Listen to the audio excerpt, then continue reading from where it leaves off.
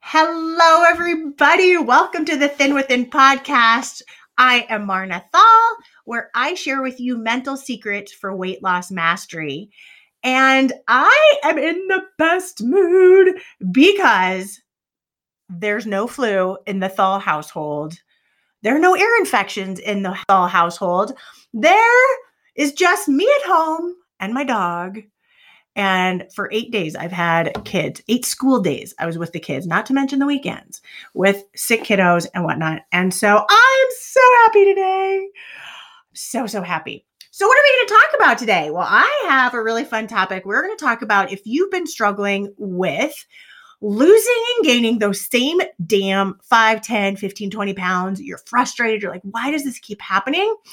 I want to tell you about a story that happened to me, because I think it will give you insight as to how I look at my weight, how I look at my body, how I look at my client's weight and body, to really, really help you see if this is happening for you, where you're yo-yoing up and down.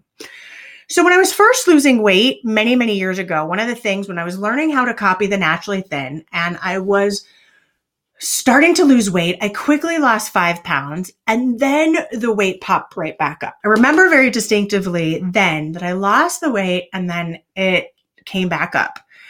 And I had a choice. Well, should I just go on a different diet? Should I give up what I'm doing, trying to think about how to eat thin, listen to my body, and go inward?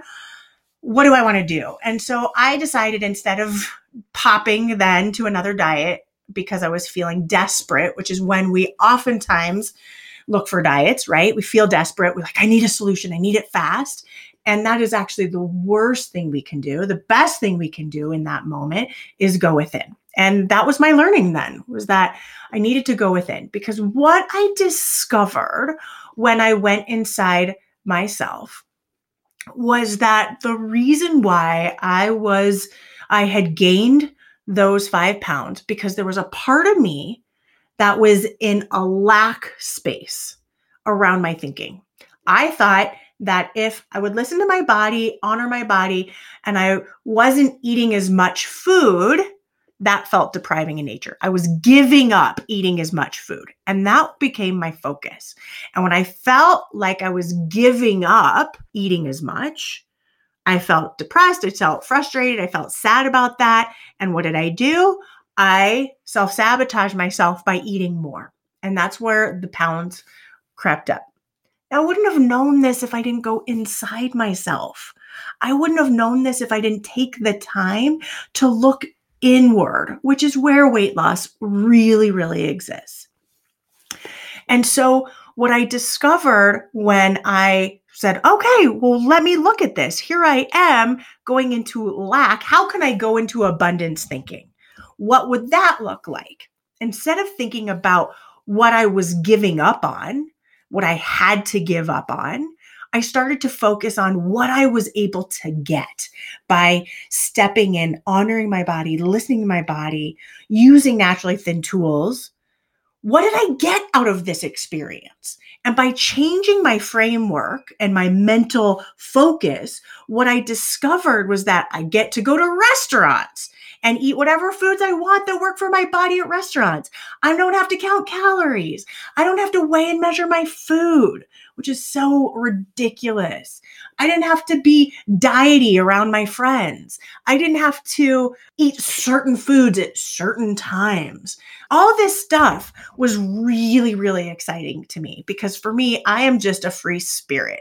You tell me what to eat and how much to eat and when I have to eat it, and I'm just going to go bonkers. I'm going to go the total opposite. I am an entrepreneurial spirit at heart. I like to have choice and freedom with many, many parts of my life. What I came to is that I really wanted to have that choice, to have that freedom with food, and yet I needed to have parameters of honoring my body. What I felt was the parameter of listening and honoring my body was so worth it.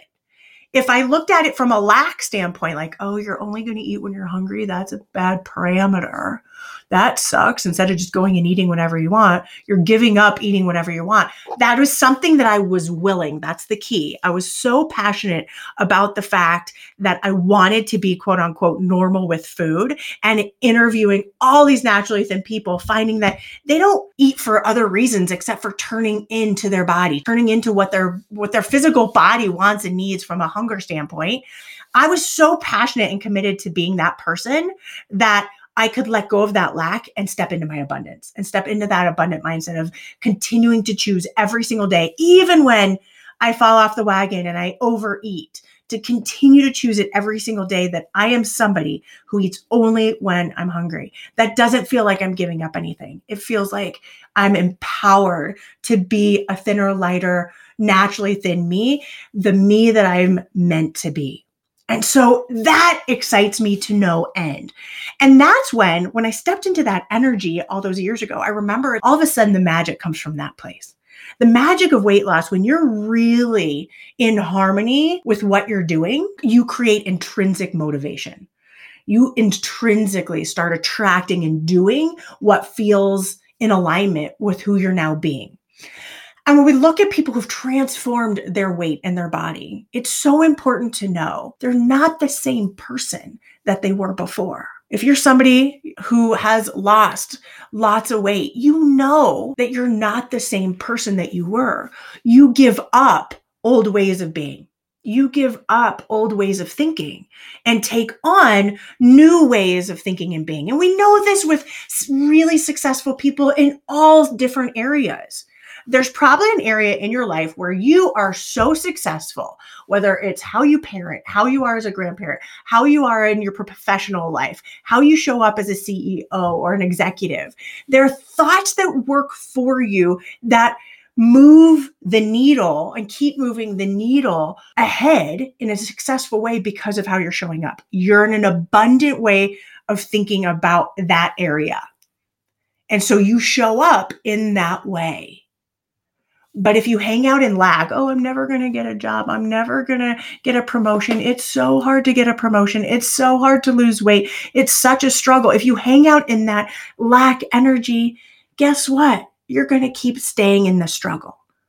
So I would encourage all of you to step into abundance, step into your power, step into positivity, because so much opens up for you there.